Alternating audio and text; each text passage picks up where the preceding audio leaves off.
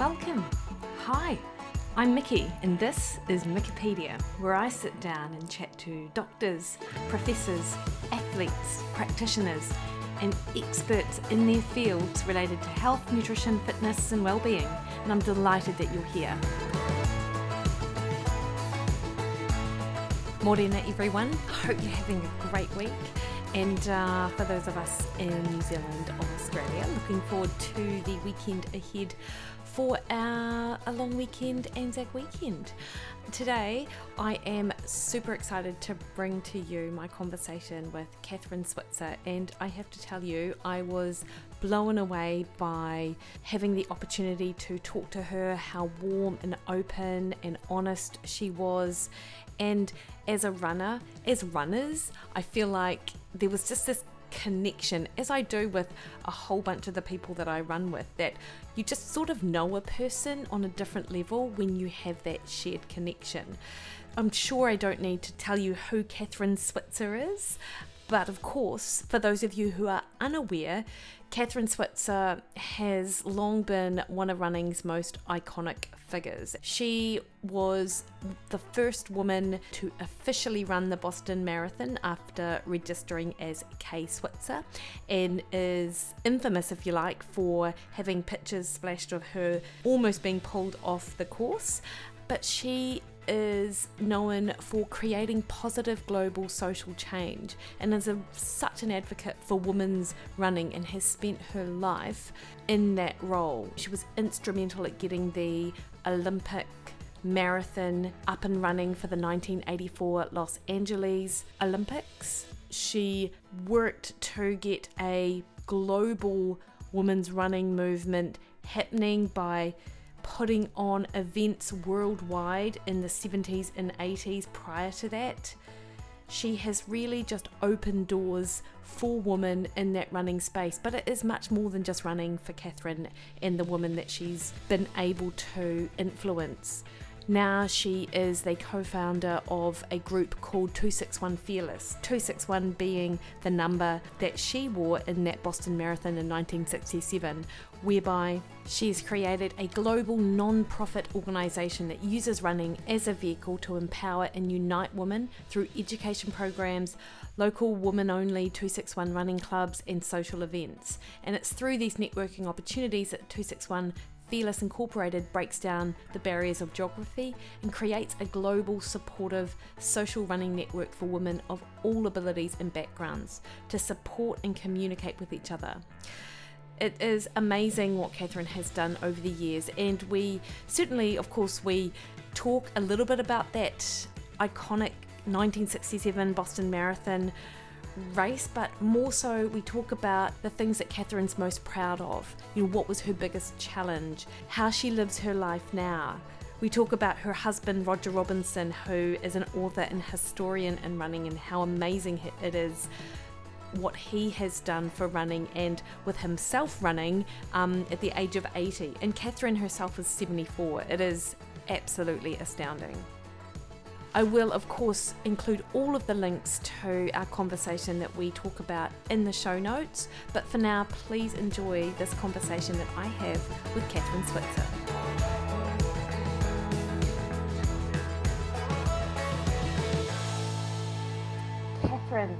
Kathrine Switzer, thank you so much for taking the time to speak to me today. It is an absolute honour. Oh, Mickey, I'm so glad to be here. And amazingly enough, we're in the same country. I know. Do you know what an absolute delight it was when I was reading your book? And I read your, obviously, as a runner, Kathrine Switzer is just a name that is synonymous with women's running. But I finally got around to reading your book late last year, and then at the end, I was reminded, and I don't think it's explicit in the book, but of course your husband, Roger Robinson, I'm not sure if he's a Kiwi or if he's from the UK, but I knew he sounds Kiwi. And I'm like, that's right, you married a Kiwi and you spend half your time in New Zealand and you're in Wellington. I know. Yes, Roger Robinson is much better known in New Zealand than I am, which is great fun because it gives me a break. from telling the Boston Marathon story. Don't worry, I know we're going to ask, and I'll tell you about the Boston Marathon story. But no, he is originally a Brit, but immigrated when he was very young, 25, for an opportunity to teach at the university, and it was at Canterbury, and then became the youngest professor ever, chair in Wellington at Victoria, and had a really brilliant career there. But you and I know him probably first and foremost as an incredible runner and writer of the sport. I mean, his books are just fantastic. Yes, and I've been following his Facebook page, and actually I was listening to a podcast, Catherine, a couple of weeks ago, and it was the 261 Fearless podcast, I believe, and you would talk, someone asked you, who is some of your biggest inspirations in your life, and you mentioned Roger, and the fact that at 80, he is running 2 hours a day. I'm not sure if not 2 hours a day, that's not right. He can run 2 hours, and he runs 10 kilometers, and he basically, after having, I may be wrong, I think it's knee surgery, he just built himself back up. 2 knee replacements. Nice. I mean, and it was really funny because with the first one, he was 72, I think. And it was tearful, that was essentially the end of a brilliant running career. And the doctor said, now you can walk on this, but you can't run on it. And Roger said, why can't I run on it? And he said, oh, well, no. And basically it came down to the fact that it wore the device out sooner. So Roger said, what do you think? I said, buy a new one, run. Yeah. Really? What is money for? I mean, I'd mortgage the house to be able to run. Catherine, that's, I absolutely hear you. And, I love running, and someone, and I have thought before that I can't possibly put into words how much running means to me. And I can't even describe why it is that way. And I feel like you would feel similarly about that. Mickey, I had a couple of speeches, as you know, this morning because I had to postpone my conversation with you. I'm glad I did, because you're a nice way to kind of wrap up a very busy day that started at 5 o'clock in the morning. Because basically a lot of my work is American, and so their day is 7 hours earlier than ours, and although we're tomorrow. But anyway, I was trying to articulate to a running group why I've been running for 63 years. And all I could say was, I said, it gives me everything. And it's given me my health, it's given me my destiny, it's given me my career, it's given me, my husband, it's given me New Zealand, on and on and on. But most of all, it's given me myself. And I think that articulates it best, especially for women, that every day we come back in touch with ourselves, we feel our own self-worth, our own power, strength. And women often don't get the opportunity to feel that. And traditionally, and that's why we founded the nonprofit 261 Fearless, which we'll talk about in a minute. But most women in the world, have never had that sensation of being to value themselves. And I think that's the reason. The reason. It's not about running a great marathon. It's about just doing it. Yeah, that is amazing. In fact, I'm currently away with some colleagues, and we're doing a virtual conference, and one of them is equally passionate about being active. And we were talking this morning at the gym, because wherever I go, I'm either going to be running or I'm going to find the local gym, and she feels very similarly. And we're like, I just feel so sad for people who haven't discovered what we've got through being active, like it's such again, I can't even put into words just that the cup is full when you are able to do what you can do being active. And what I find interesting with running as well is, you feel equally as amazing after you do this amazing session or run as you do when you're 5, 10 or like 20 minutes back from being injured, and you can run 5 minutes or 10 minutes or 15, and you're like, oh, that is enough for me right now. Like it is that absolute gratitude feeling. You know what? That's it. It's a gratitude feeling. Yeah. And then I made up somebody said, what is 261 Fearless? And I said, it makes you fearless, free, and grateful. And that's absolutely gets it, doesn't it? Yeah. And it's so many things, but with 261 Fearless, what I love about, like I was just looking through again at the Facebook page, no, I'm sorry, the website. So my good friend Anna Bassett is actually a run coach. Oh, I love Anna. Yeah. She has a bad back. How's she doing? She still has a bad back. Oh, gosh, can't we fix this? I've tried to get her to along to my osteo, who I think would be amazing for her, but for whatever reason, it's kind of gotten to this point where it's either sore or she's taking medication for it not to be sore. And I really feel for her because she's such an active individual. You know, it's in her spirit to be active and to be outdoors and things like that. And she's every day gutted that she can't do what she wants to do. Yeah, and a bad back, because I had one, and I have one right now, but I'll tell you that story in a minute. It's my own fault this time. The previous one I had, had me out of running for 18 months, and it was living a life really in constant pain, which back does, and lots and lots and lots of physio. But I mean, I absolutely refused to give up on this, and you can see that I'm standing right now. I started learning to work standing up at that time, and it was eventually a Kiwi who fixed my back, and it was that book, Robin McKenzie's How to Fix Your Own Back. Oh. And he was just a phenomenal chiropractor. And don't worry, I've told Anna about this as well. But basically, I should go to Fishpond and order it for her or something. But I started doing his exercises.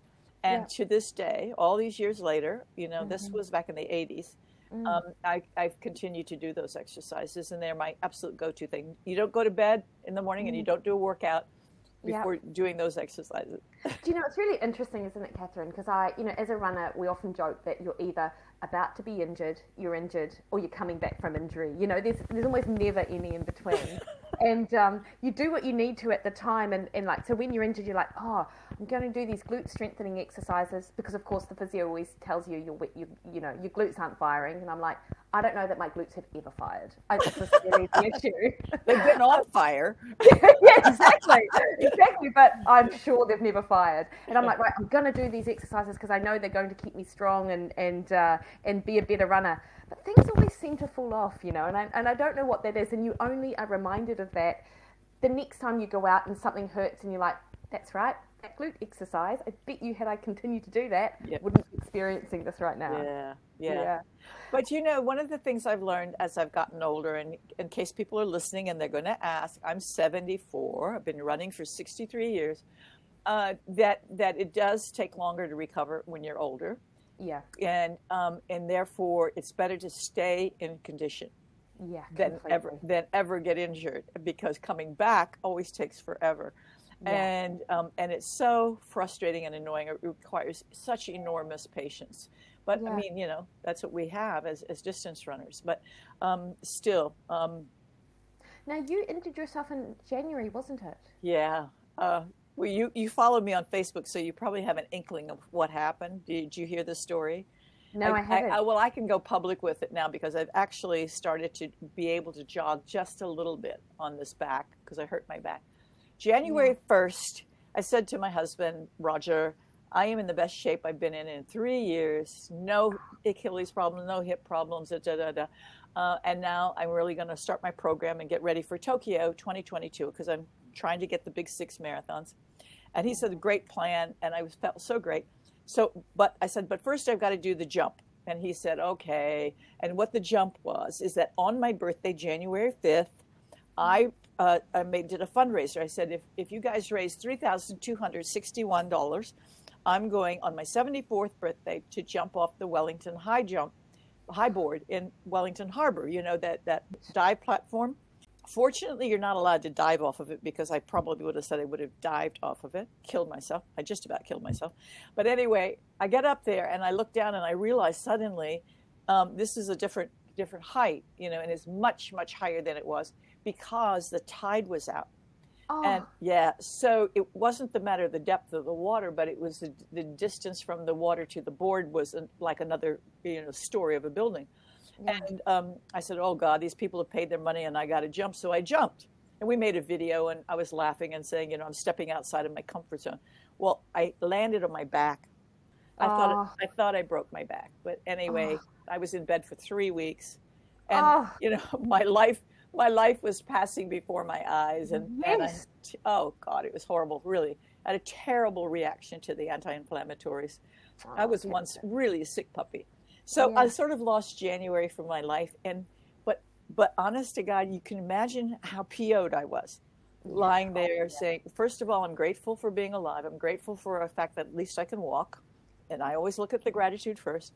And I said, and you were really a stupid person, Do you know, dare I say it, Catherine? I was in my head when you were telling me the story. I'm like, Catherine, you're a smart woman. Yeah. What on earth? But isn't it? And then of course when you began the story by saying to your husband, "I'm in the best shape of my life." In the last, it's almost that cricket, the commentator's curse, isn't it? It is. It really is. But you know what? It was one of my more valuable life lessons, which is, first of all, even at 74, you can learn to grow up.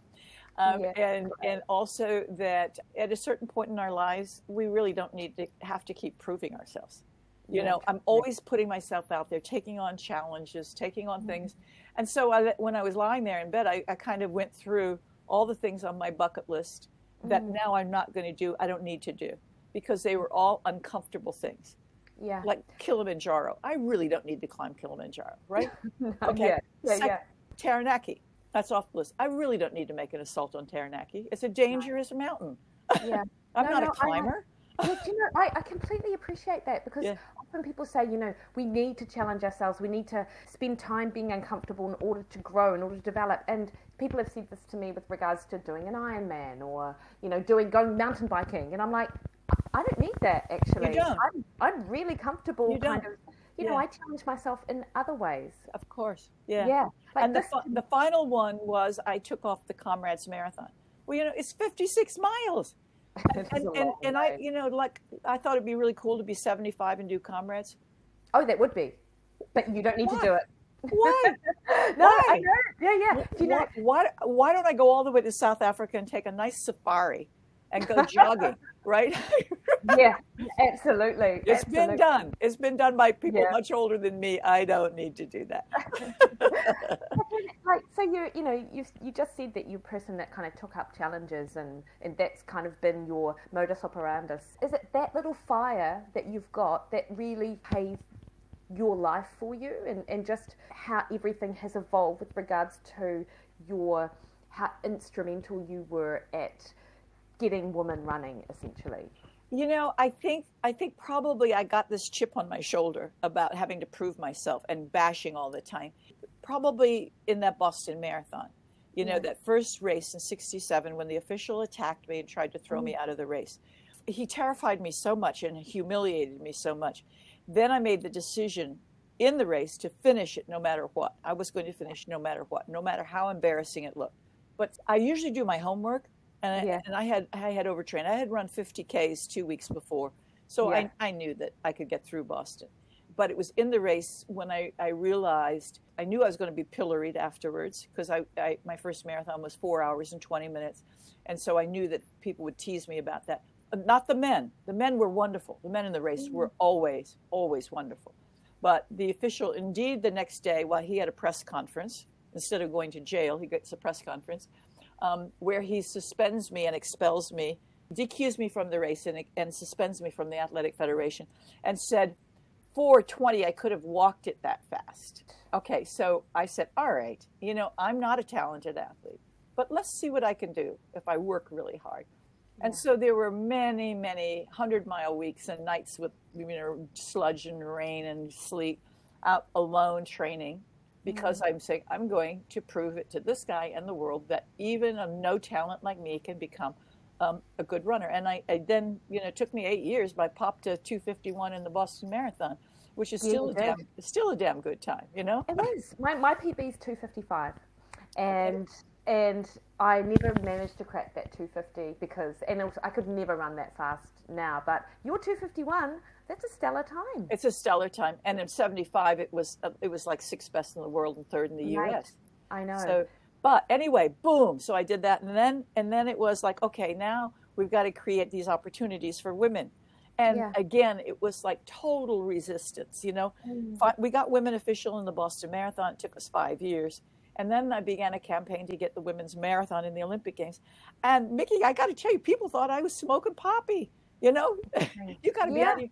And the women were the worst to me.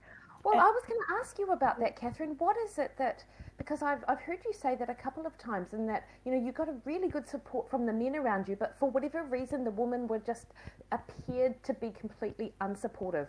What was that about? Because, and it's the same today when women don't support women. Yeah. And I knew it. And I knew it was just going to be a matter of time. Yeah. That they were afraid. And here's an example. I was out training with my old coach one night, and a person ran us off the road, and on purpose, just bore down on us, and we had to jump. And I said, my God, Arnie, why is it always a woman who's doing it? And he said, because she's afraid of you. And I said, Arnie, all she has to do is put on her shoes, go out and run. And he said, I know that, you know that. She doesn't yet know that. Yeah. And I said, you know what? And then I got mellow again. And I said, when I'm 40, they're all going to be my best friends. And I was willing to wait. And you know what? It's okay. Because now there are more women runners in the United States than men. And it's the most glorious thing. And it's like you say, it's such an important part of your life. It's okay. I hold no anger. I only hold a sorrow for them at the time, because I really would have loved to have involved them, in what we're doing. And that campaign. But anyway, campaigning for the women's marathon was the same thing. I was up against men almost always, because they were heads of the federations. But I say, in every country but the US, Canada, UK, and New Zealand, the federations told me when I went there to organize a women's only race that it wasn't going to be successable. And they were very, very dismissive. Fortunately, I had a multi-million-dollar sponsor behind me, and I said, well, we're going to do it anyway. Thank you for your help. And we went ahead and organized it. And he said, well, nobody's going to come. And the women, of course, came by the thousands. Yeah. You give people an opportunity that's welcoming and non-intimidating and fun and feminine. Of course, they're going to come. And they realize, hey, I'm in a safe space. Nobody's going to heckle me or grope me, and other women are running, and we're there together. It's it was hugely successful, and now we did get the women's marathon in the 84 games. Yeah. And I was watching. I obviously I read your account of what you've just described, and I was watching the movie Free to Run, and it showed footage from the marathon from Joan, I'm going to say Benoit. I'm not sure if that's how I say Benoit. It. She pronounces it Benoit. And if you're Canadian, it would be Benoit. But, okay. Oh, yeah, there you go. Yeah. So Benoit, and seeing her come into the stadium, and I got absolute goosebumps watching it. And of course, I know the story. I've seen it before, but to actually see the footage, I can't imagine what it would have been like for you to have been there seeing that. Well, I was a TV commentator for that. And of course, and I knew all of the women really well. I mean, I kind of, we'd grown up together, if you see what I mean. Yeah. And I actually always thought it was going to be Ingrid Christensen who was going to win the race, because she was the current world record holder. And also because Benoit had been injured.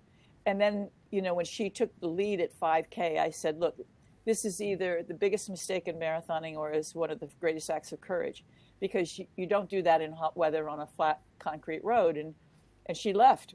She's gone. Yeah. And it turned out to be one of the greatest acts of courage and one of the best marathon performances ever. But Greta Weitz, who was trailing her, ran a perfect race. She just left it too late. Yeah, so interesting, eh? And how history has changed. Yeah. If Greta Weitz would have caught her at, let's say, 34 Ks, everybody would say Greta Weitz ran the smartest race in marathoning history. Yeah. So you never know. Yeah. So I've got a couple of claim to fames with my running. It's so funny. I'm a legend in my own head. You're a hero in your own life. There you go. I'm a hero in my own life. So I won the 2005 Rotorua Marathon. Woohoo! But as you know, you only have the ability to race whoever is there on race day, obviously. And thankfully for me, all the fast runners were just happened not to be there. And that's no disrespect to everyone there, because the woman who came second, Mel Burke, is a fantastic athlete, and she's well exceeded what I was ever capable of with running. But I remember I was running with two women. One of them. Wait, Mickey, I'm going to interrupt you. Yeah. Never apologize for winning. Okay. Never apologize. Do not diminish a victory. You were there and you beat everybody who was not there. Okay? That is fantastic advice. All right. You don't ever, I mean, women do this all the time. Okay? Yeah. Okay, see, I've taught you something. Yeah, you have. Many, many things, Catherine. I was running with Wellington runner, and she's unfortunately no longer with us. But Bernie Portensky. She was amazing. Oh my God. I wore her name on my bib in the 17 Boston Marathon. Oh gosh, she was such an amazing woman and such an amazing advocate for running, her and her sister, and we were all running together at 29K. And they couldn't believe that I was still running with them because how they felt compared to how it appeared that I was feeling. They're like, Mickey, if you're going to go, you have to go now. And I just took those words and I ran with basically the fear of God in me for like 13K, because I was fourth at the time, passed third, passed second, passed first, but I passed first at about 34K. I know. That 8K was the most scared I've ever run in my entire life, but my gosh, I still remember it, and I still remember the feeling. I remember Bernie and her words of encouragement, and that's the thing that you get from running, and women who run, of course there is competition, but more so than anything, it's just this collective feeling of support. Yeah. It's amazing to see it in a highly competitive race like that, because usually, even your best friend, you're going to try to annihilate. Okay. But I was doing the commentary for the 2018 Boston Marathon, which was horrific weather conditions with the tremendous cold rain and fierce winds. And all of the top competitors dropped out. I mean, they got hypothermia. And I mean, it was a day to wear every bit of rain gear you had. And, you can't wear bikini tops and bottoms. And they still had on their wet gear. But the woman who was favored to win the race was running with Desi Linton, who won. But Desi was kind of the workhorse in the group, pulling the group. And Shalane Flanagan, who was favored to win, had to stop at a loo. And so Desi went with her and said, okay, stay with me and I'll get you back up with the leaders. And she got her back up with the leaders, but it was so cold that Shalane goes off the back, and then the Kenyans go off the back, and then the Ethiopians go off the back. And then there's Desi all by herself. And, the dream comes true. The workhorse is the one who's been out running in that cold and slush all her life. Yeah. And she comes through and wins the Boston Marathon. It was glorious. Amazing. It really was fantastic. Oh, it would have been. Catherine, when you were asked who was most influential in your upbringing, the other people you mentioned were your parents. Mm-hmm. And you said it in your book as well, is that they never treated you and your brother any differently. And they expected the same things from you, and I guess they opened your eyes to the possibility that it could almost be the same. Did you know at the time that was quite different from what your girlfriends were getting, the messages, or just the whole, how was that for you? Well, I didn't realize it was my parents who gave it to me. I realized I just didn't think the other girls got it.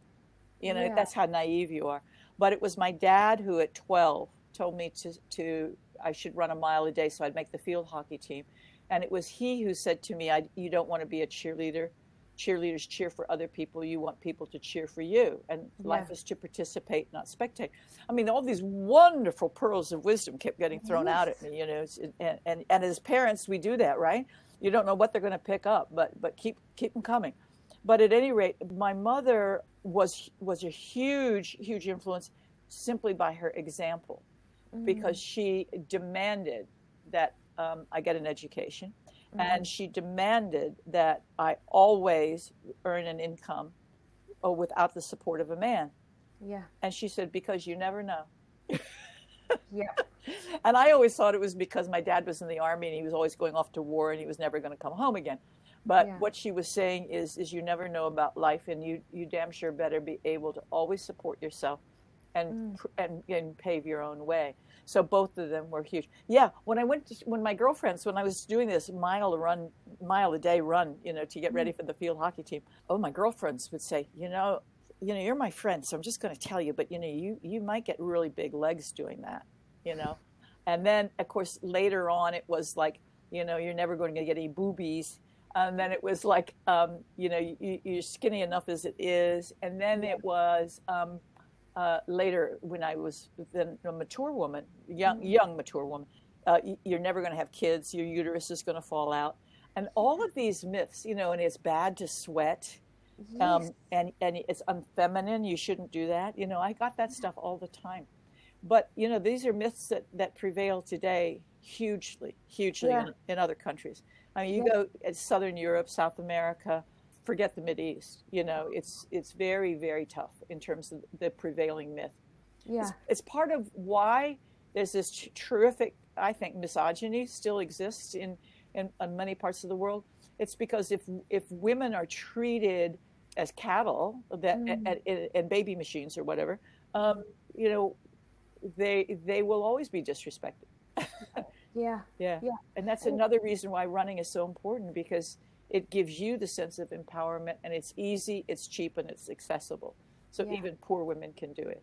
Yeah. And was it your experience kind of traveling around to different countries in your earlier years? Is that what kind of sparked this sense of there's more than just running here? There is this, like, you must have been exposed to a lot of different lifestyles, which you wouldn't have had if you'd just kind of stayed domiciled in the States and just did your own running. Is that where this all kind of grew from, Catherine? Because of course 261 Fearless feels like it's a product of what you've just described and like a way forward. That's a good question, because I came from a military family, we actually lived all over the world. I was born in Germany, post-war Germany. I was always told that living in different places was an adventure. A lot of kids said, "Oh my God, we moved 3 times." My dad always said, you always make good friends. You're not losing those friends. You're creating other friends. And I said, yeah, but no, that was always an adventure. And so when I was trying to get the women's marathon in the Olympic Games, I was totally unintimidated about going abroad to figure out how to do it. And in fact, I had graduated from Syracuse University with a degree in journalism and public relations, my master's degree.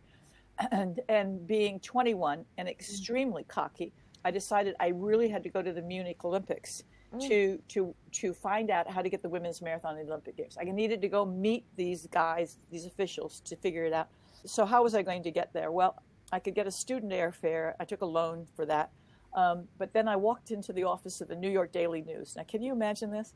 Walked in the office of the New York Daily News and said, I just got my master's degree in journalism and PR, and I'm on my way to Munich to cover the Olympics, and you don't have a stringer, you should hire me. And they said, okay, can you write? And they pulled off some copy and they threw it down, and I wrote a story. He said, okay, great. Here's we can't get you real credentials, but here's some passes and see what you can do. Amazing. So now, that's really gutsy. Yeah. Yeah, 100%. Yeah. And then I got on a plane and went, Yeah. You know what, Catherine, it just felt when I was reading your story and as you've just described it now with your parents, it just felt like there were never these barriers put up to you. You were never told, or there was never this message that can only go this far or do this much, or you have to be mindful of this. It felt like everything was just so, the world really was your oyster and it was up to you to make it what you wanted. So the fact that you did that is absolutely unsurprising. Yeah, sure, we all need to step out of our comfort zones, but one of the greatest things people can do really is travel. And that's another thing I absolutely love about New Zealand, is that they're the greatest travelers in the world, and the original Vikings, really. Yeah. Yeah. What's interesting also, in my little running group with 261 here in Wellington, there are about 20 women. And we sat down to coffee, I think, the first time we all got together. And I just went around the table and I said, how many of you were actually born in New Zealand? One. Really? We had Zimbabwe, we had Finland, we had Ireland. These women had been all over the world, and they had chosen New Zealand for a variety of reasons. but the perspective was fantastic. And that's why one of the reasons why I think this country is great is because it's a small country, so it always looks outward, realizing its own smallness, but never thinks it's insignificant. That's a great way to put it. Absolutely. Catherine, if you had to like pick one thing, what would you be most proud of? In the general sense, I would be most proud of changing millions, I guess, of many women's lives and empowering them through running. The simple act of putting one foot in front of the other. It used to be, being a major part of getting the women's marathon into the Olympic Games. But now with 261 Fearless, I realize that we perhaps, because it's in its infancy, it's only 5 years old. It's going to be 5 in April. I'm going to do a big campaign. Contribute. We're going to be 5 years old in April, and we're already in 12 countries and 5 continents. So how much bigger could it be? It could be revolutionary, or we could have another pandemic and stifle growth for a while. I don't know. You hope for the best when you have a startup like that, but that may, in the total fruition of time, be the greatest thing I did. But basically, I think it's empowering women. I never get over the happiness of seeing a woman out running. And in fact, it's almost maternal, I'll be honest with you, is because I made the very conscious decision not to have children of my own. I just knew I couldn't do what I wanted to do if I had kids. And other people could do it really well. You know, I could do things I thought were just as significant. But every time I see a woman running, I say, she's one of mine. Oh, what amazing. Could you have imagined that that's what you would end up doing? Like I can't imagine how it would feel to know that you were so instrumental in the whole running movement for women. Like it blows me away. Well, yeah, but I mean, it's not like, aren't I great and I feel wonderful. I feel wonderful about it. But I got to tell you, I mean, you feel terribly responsible. And you know what? You take on something and you have to take responsibility for it. So that's sort of a never ending thing. And sometimes, I'm not saying it gets tiresome, but I get very tired, very exhausted. But listen, the only way women are going to get ahead is for themselves to pick up and take responsibility. Nobody can do it for you. You have to take on that responsibility. And fortunately, it's a privilege, really. Completely. If you look at it that way, it's a privilege. No, that's fantastic. And, 261 Fearless is about empowering women. It's about educating women as well. I've seen it is. We got a great educational program. Yeah. And we also have, it's a business opportunity too. I mean, you can earn a living creating a nonprofit and doing fundraisers and creating programs and stuff like that. So there's absolutely no reason why you can't do that. And I was getting ready to show you a picture of 261 Fearless, but we're oral and not visual today. So. Hey, talking about visual, now it's my turn to ask you a question. Yes. You're wearing a shirt that says "Run New York," so I can see the skyline of the New York City Marathon on that shirt. Tell me about your experience there. Okay, so first I will confess I 100% planned to wear this T-shirt when we talked because I just knew you love running. I love running. And there's a history with you in New York Marathon as well. Like you were quite close, as I understand it, quite close to I can't remember his name. And it's Fred Lebow, the race director. There you go. Yeah. And yes, you talk a lot about that in your book as well. But yes, we did New York 2019. And I always wanted to do it. So I was in New York in 2011. I was in Washington, actually, for a public health conference, which I managed to get funding for. Only reason I wanted to go to Washington was because it was 4 hours down the road from New York. And I really wanted to run in Central Park. Like, that was a dream of mine. But I was injured at the time. So I got to walk in there and I just got to experience New York for what it was. And then at the start of 2019, my husband Barry and I realized that if we could submit our times, which were sort of average, really. Well, mine was. His was pretty good for him.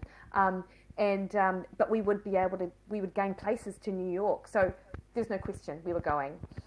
Even though by the time we got to November, I think I must have been injured again because I didn't do a whole lot of training. But it was the best experience of my life. Like I would take in New York over a marathon win or a PB of any day. Like it is the most magical thing. You know, we were both absolutely jet lagged. We got 2 hours sleep the night before. You have to get on the bus to go to the start line. But they give you bagels, they give you coffee, you get Dunkin' Donut hats. Like when the race starts, like you feel like you're in the lead. You feel like you're winning from the start gun to the finish line because everyone is out there cheering for you. And it was the most magical experience that, I loved it. Great. I'm glad you had a really good time. That's terrific. Yeah. So how many times have you done New York, Catherine? I run the New York City Marathon not that many times. Let's see, 1, 2, 5, I think. Yeah. Yeah. The last time was 2017. Yeah. Which was a fabulous experience for me. You know, similar to what you did. And when I won the New York City Marathon in 1974, it was held entirely in Central Park. And actually, it was a harder race than it is now because of the huge hill on the end. Yeah. So we had to do that 4 times. It was really hard. Yeah. And it was terrible temperature that day, et cetera. But at any rate, soon after that, I would say in about 1977, I started doing television commentary. Yeah. And from then on, I did TV commentary one way or the other of the New York City Marathon. So basically for about 30 years, I had covered the race from a sidecar of a motorcycle or the inside of a TV studio.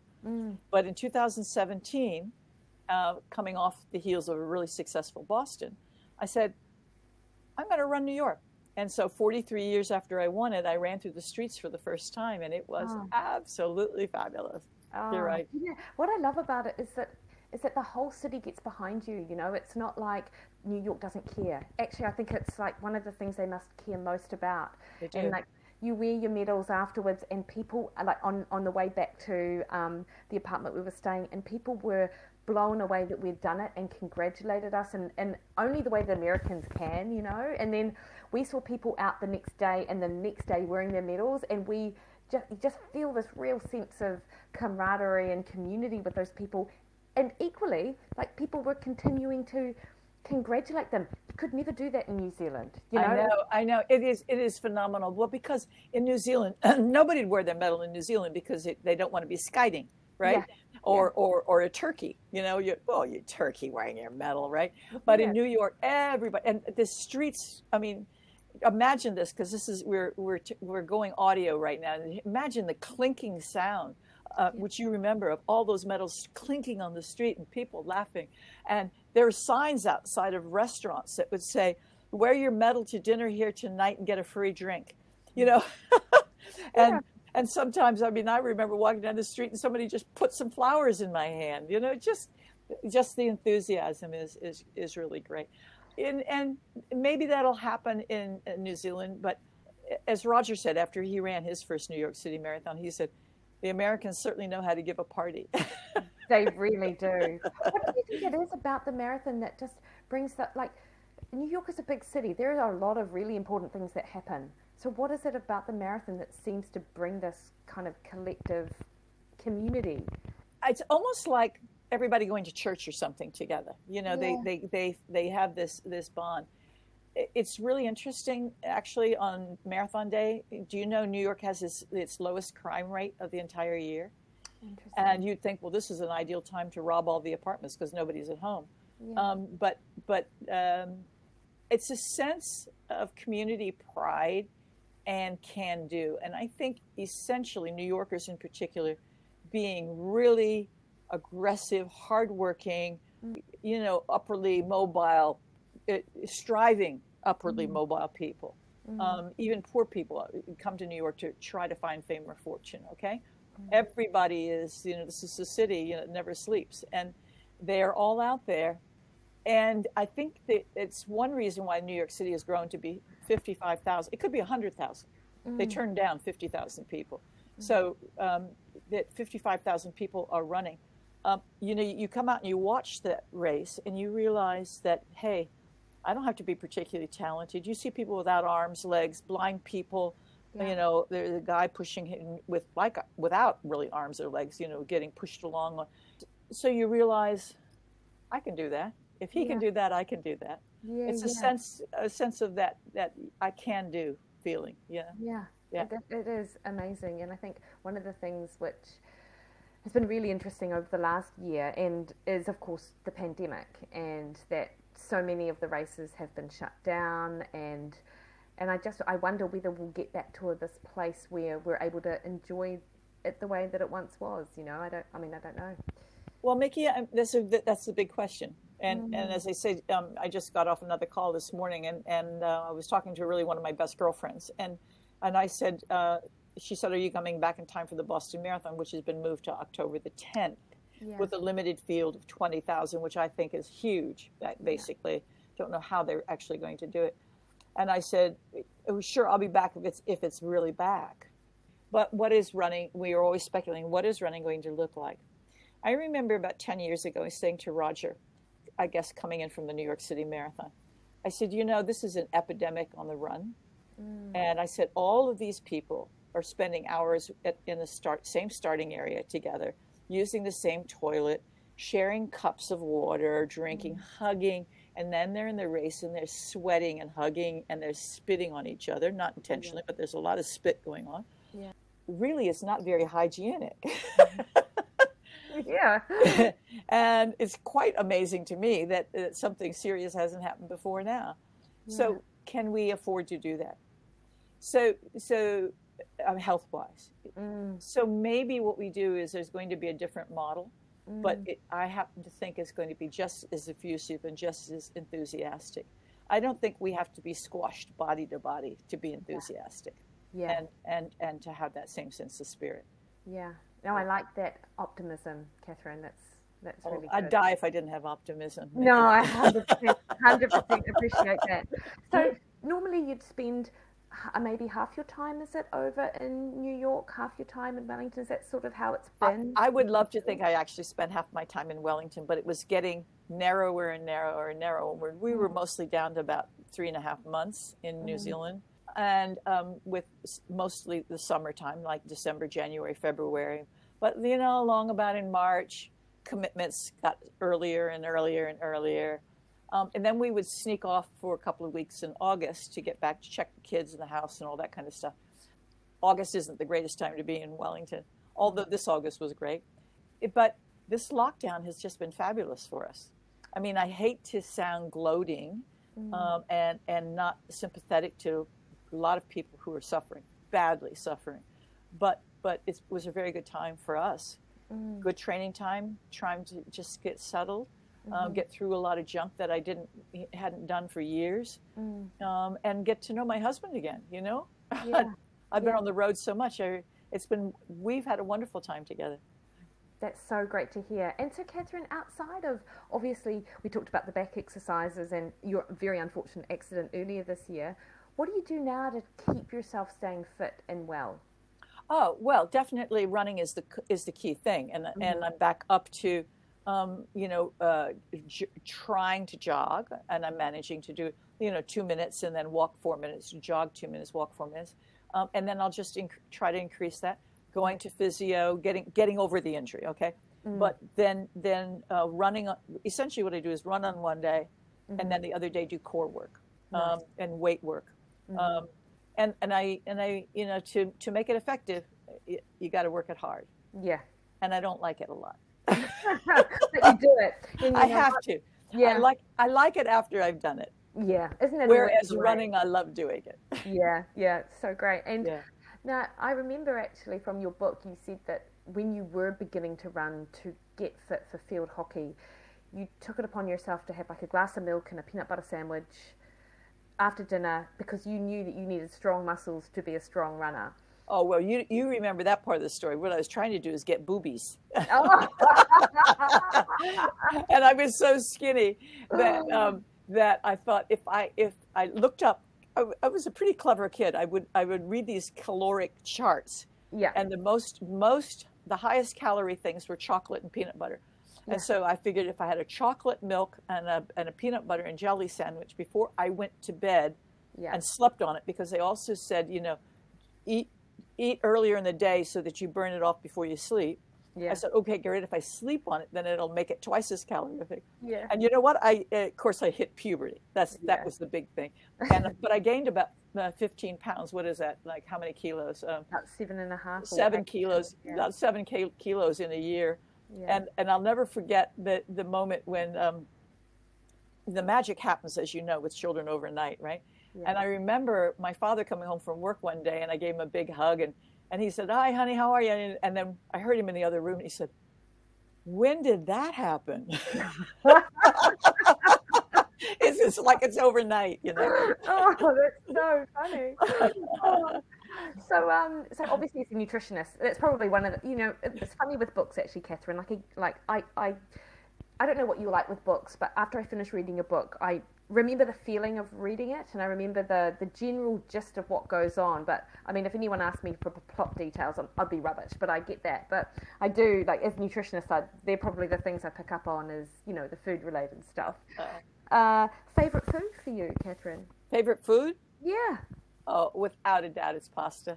Oh. And I know that's not the best thing, but I mean, I'm a total sucker for Italian food.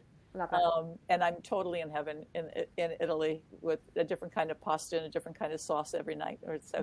Yeah. It's just, but you know, I eat a very healthy diet, you know, and again, lockdown has been good for that. Maybe too much of it, a little COVID kilo here and there, but you know, basically lots and lots of vegetables.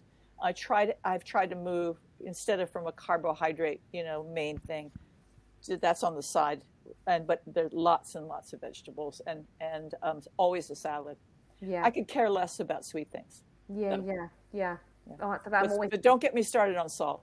Yeah. Salt and coffee. Salt. Oh, yeah. And coffee is a health food, you know, and actually people probably don't appreciate how much we need sodium, and particularly as runners, you know, we sweat. You actually need to replace it 100%. Yeah. Oh, keep telling me that. Keep telling me as I drink my second cup of coffee here. Well, if you ever want that message to your 261 Fearless group, I'm more than happy to get on and tell them all about the importance of sodium. Okay. You're a nutritionist? I'm a nutritionist. Yes, I am. Oh, yeah. Fantastic. Okay. Well, we'll talk to you again more about that later. That's great. Fantastic. So, Catherine, I'm mindful of your time. You've been working since 5, but I do just want to know, like, do you have a favorite run? Do you have a favorite race? But like a favorite memory? Just anything which you kind of, I don't know, find yourself thinking back to in certain times and just get that real sense of, amazing. Yeah. I tell you what, it was the happiest day of my life. It was April 19th, 2017, when I ran the Boston Marathon for my 50th anniversary. Oh, amazing. And I'm going to write my second book about it because the pressure was enormous on me to be 70 and to run 50 years later. A woman had never run 50 years later, a marathon 50 years later. No, and that doesn't mean I'm terrific. It means how few women ran, you know, 50 years before. But there was a lot of pressure. And also it was the year finally at Boston when we hit 50-50 men and women. And can you imagine the feeling of having been the only woman wearing a bib number in 1967 to now being surrounded by 13,500 women wearing bib numbers. And every one of them knew the story. 125 of them, in fact, were wearing 261 shirts and had raised money to create the nonprofit globally, who their contributions sent us global. And everybody on the street knew the story. Yeah. And women were out there holding big signs that said, 261, go, Catherine. And they gave me, of course, bib number 261 again. Yeah. And then coming down the finish line and seeing, waiting for me with a medal was Joanne Flaminio, who was the first woman president of the Boston Athletic Association in 135 years. My goodness. And my husband, Roger. Oh. I wasn't expecting him because he was working really hard in the press room because he was covering the story. And he got out there and I said, you know, I've always wanted to kiss my lover at the finish line of a marathon, and this is going to be very embarrassing for him, but you're going to do it. There it was, right on network news, right? But it was a sense of huge gratitude for my health. If anybody can get sick, anybody can get injured, but it didn't happen to me. Yeah. And so I was enormously, enormously grateful. That was my overwhelming feeling. And it all had come together. So what can I tell you? It was the best day of my life. It was one of those moments. I only think I'd done this once or twice, which is you look up and you say, okay, I'm ready. You can take me now. Amazing. I'm ready to go. It doesn't get better than this. Catherine, what a fabulous story. And I will just, close out by saying thank you so much. I have so much gratitude to you. Like, you really have, given us the gift of running. And only a runner will know what that even means. I am honoured to be talking to you today, and I'm just so grateful. So thank you. You're so welcome, Mickey. And thank you to you and women like you who are spreading the word, sharing your enthusiasm, and getting a lot of women just to take that first step of putting one foot in front of the other. It means the world, and it helps contribute to what I think has been one of the greatest social revolutions of our time. Yeah. And it's only going to get better thanks to women like you. So Thank you, Mickey. That is awesome, Catherine. And so can you tell us, how can people find out more about 261 Fearless? Okay, 261fearless.org, O-R-G. Just go online. We would love you to join us. We would love you to start a club as soon as we get the training back going. We can train you as a coach or a club leader, and we would love to have you part of this global organization. Or you can just contribute and be a member. Yeah. We would love that, and be a part of a global community of women. Yeah. More about me is marathonwoman.com. And you said you love my book, but we haven't had a chance. We'll do another podcast with this, which is it's in the works for a feature film, which is going to be great. That is amazing. Well, I cannot wait for that, Catherine. Well, I'm a little nervous about it, but I think it should be okay. Thank you so much for your time. You're welcome. Thank you for asking.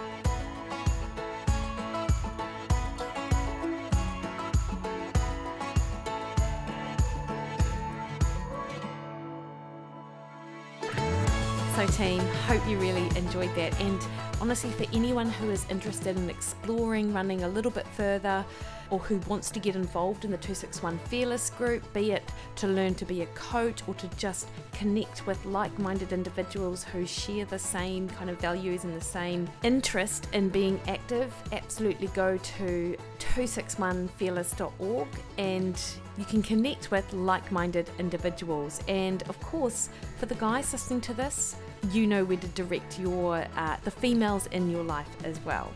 Now you can also contact Catherine or find her on Facebook and on Instagram, Catherine Switzer, and her website, catherineswitzer.com. Highly recommend her book. So well written, just an absolute page turner, and she really just goes into all of the details in and around her career as an activist for women worldwide. Cool team, so have a fabulous week. Next week I am bringing to you my conversation with Dr. Tommy Woods. Anyone that is in the health and wellness scene, into longevity, into athlete development or health, who is a regular listener of Nourish, Balance, Thrive, will know Tommy Wood from that arena. So keep an eye out for that. And until then, connect with me over on Facebook at Mickey Williden Nutrition, over on Twitter and Instagram at mickeywilliden.com, or over on my website, mickeywilliden.com, where you can sign up to one of my online nutrition coaching programs or book an individual consultation with me. On that note, I have just launched my Monday Matters guided 8-week fat loss program that incorporates protein-sparing modified fasts. You might remember that I spoke to Craig Emmerich all about that. Incorporates diet breaks. Dr. Eric Helms and I talked about that as a way to practice maintenance, and as a guided program that you are able to connect with me and other people going through that fat loss journey at the same time. So it's perfect for those wanting to get into shape for the summer or in shape for the ski season, depending on where in the world you are. So that's available over on my website, mickeywilliden.com. Until then, team, have a fab week. Look forward to connecting with you next week.